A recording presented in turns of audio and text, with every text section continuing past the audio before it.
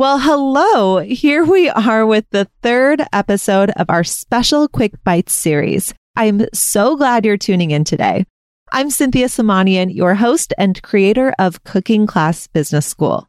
In my signature program, I help culinary pros create and market profitable online cooking classes so that they can experience more fulfillment, flexibility, and freedom in their life. If you're just joining the series, then be sure to go back and listen to the last two episodes after, of course, you listen to today's show. Just to recap, these episodes are straight from last week's video series called Quick Bites. In case you hadn't seen these videos before, I figured why not make sure all of you are able to get the same info. So this week you have four back-to-back episodes. Today's episode covers one of my absolute favorite topics to talk about. Why? Because it addresses a problem we all face. No matter how big or how small your business is, I'm willing to bet that you want to grow your audience. Am I right? Well, today I'm sharing my number one tip to do just that. Let's dive right in.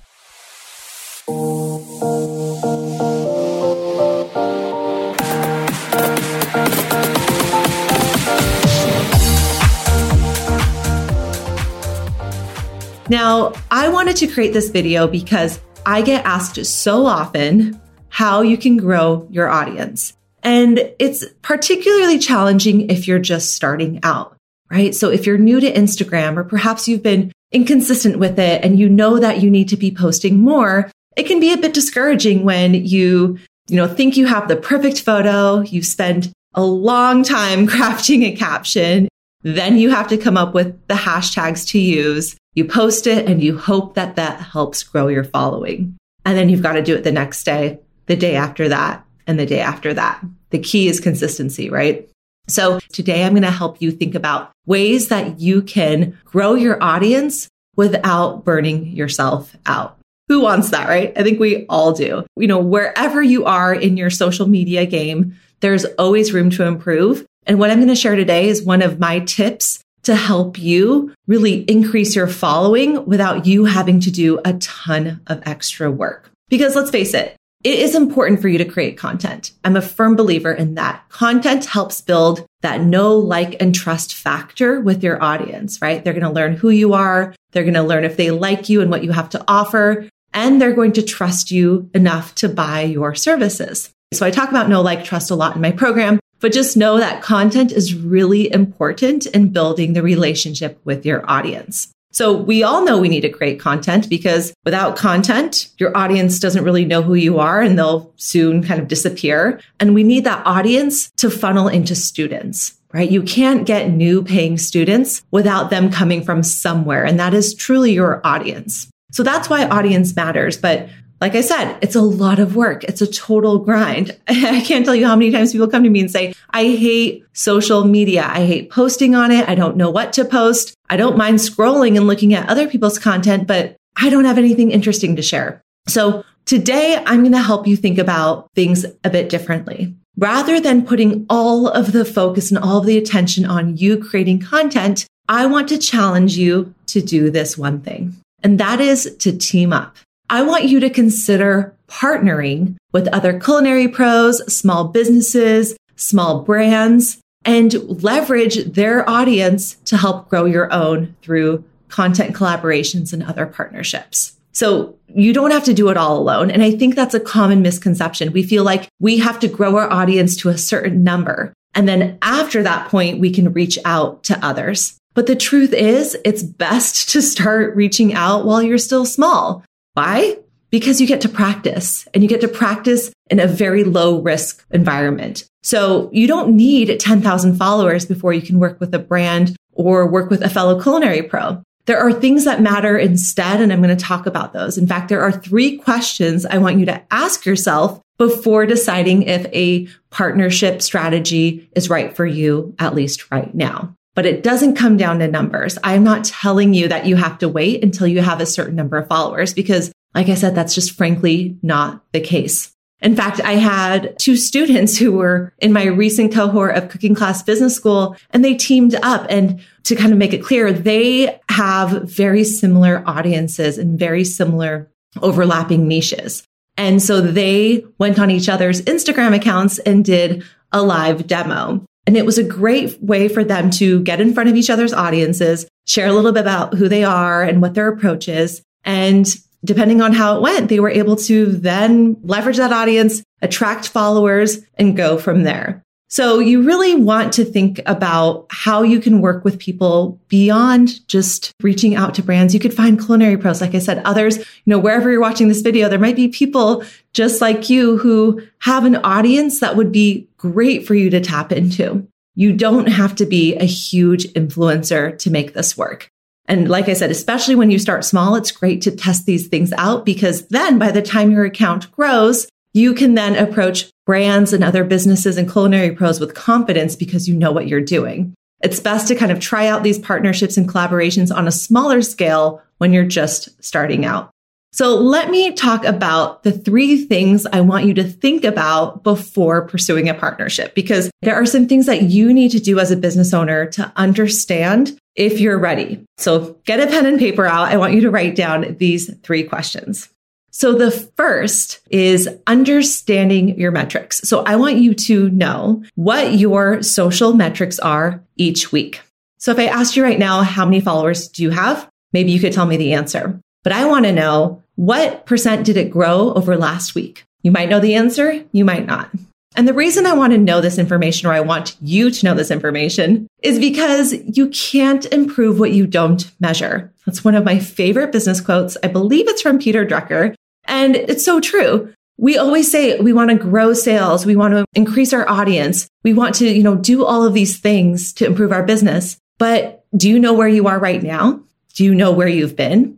Right? So if you want to grow your audience, I want to know by how much, by what %, and how is it growing already? So you need to have those metrics in place. And we're not talking 20 metrics here. You just need to know your number of followers. And you can say, you're going to go say Monday to Sunday, right? Take a week-long period and compare it to the prior week. You could do follower count. That's a great place to start. You can also do engagement, which is a metric that you have to calculate on your own. And there's some different tools you can use to do that. But let's just talk about follower count and keep it simple. So if your goal is to grow your audience, your goal is to grow followers, then you need to know what your growth rate is currently, right? How are you tracking without doing any partnerships?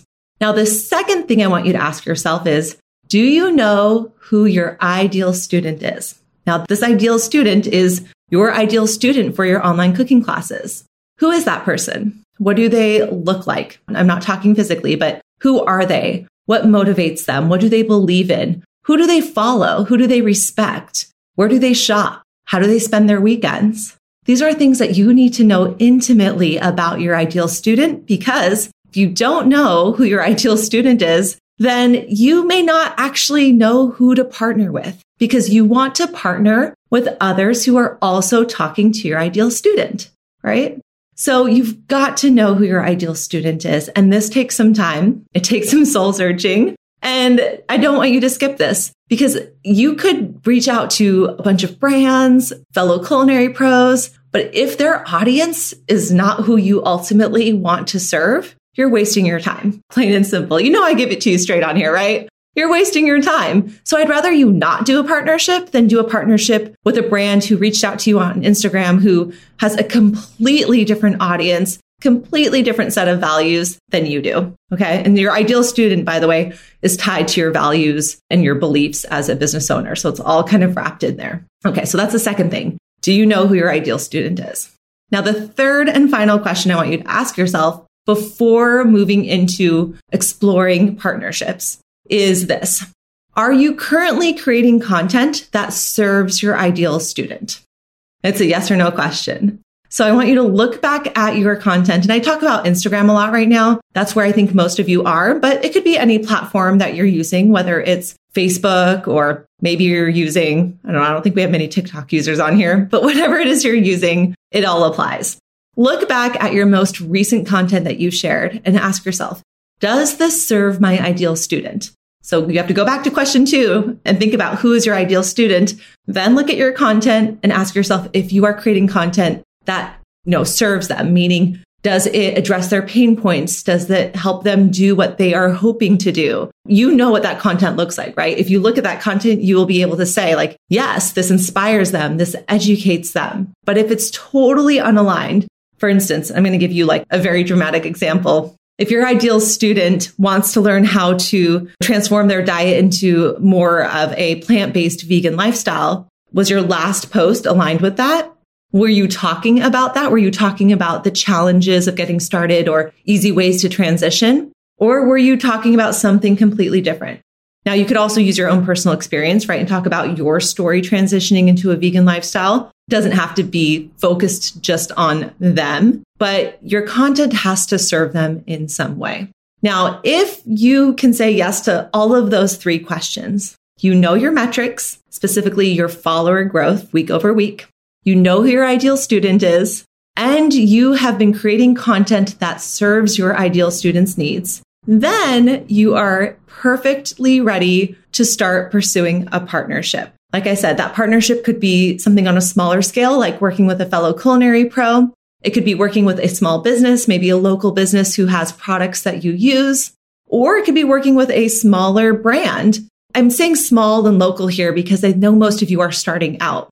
There will be a time and place to work with the big brands. And as your following grows, I think you will definitely get there. But I'll just be real. A lot of these larger brands care about not only your follower size, your audience size, but your niche and making sure you have an engaged following. And that takes time. So some of you might be there, but I'm really speaking to people who are just getting started and are really looking to see that function growth in your audience, because I get it. It is a grind. And to post every single day or multiple times per week, posting your original content that you spend so much time working on, and to see your follower growth not move a whole lot, it's really discouraging.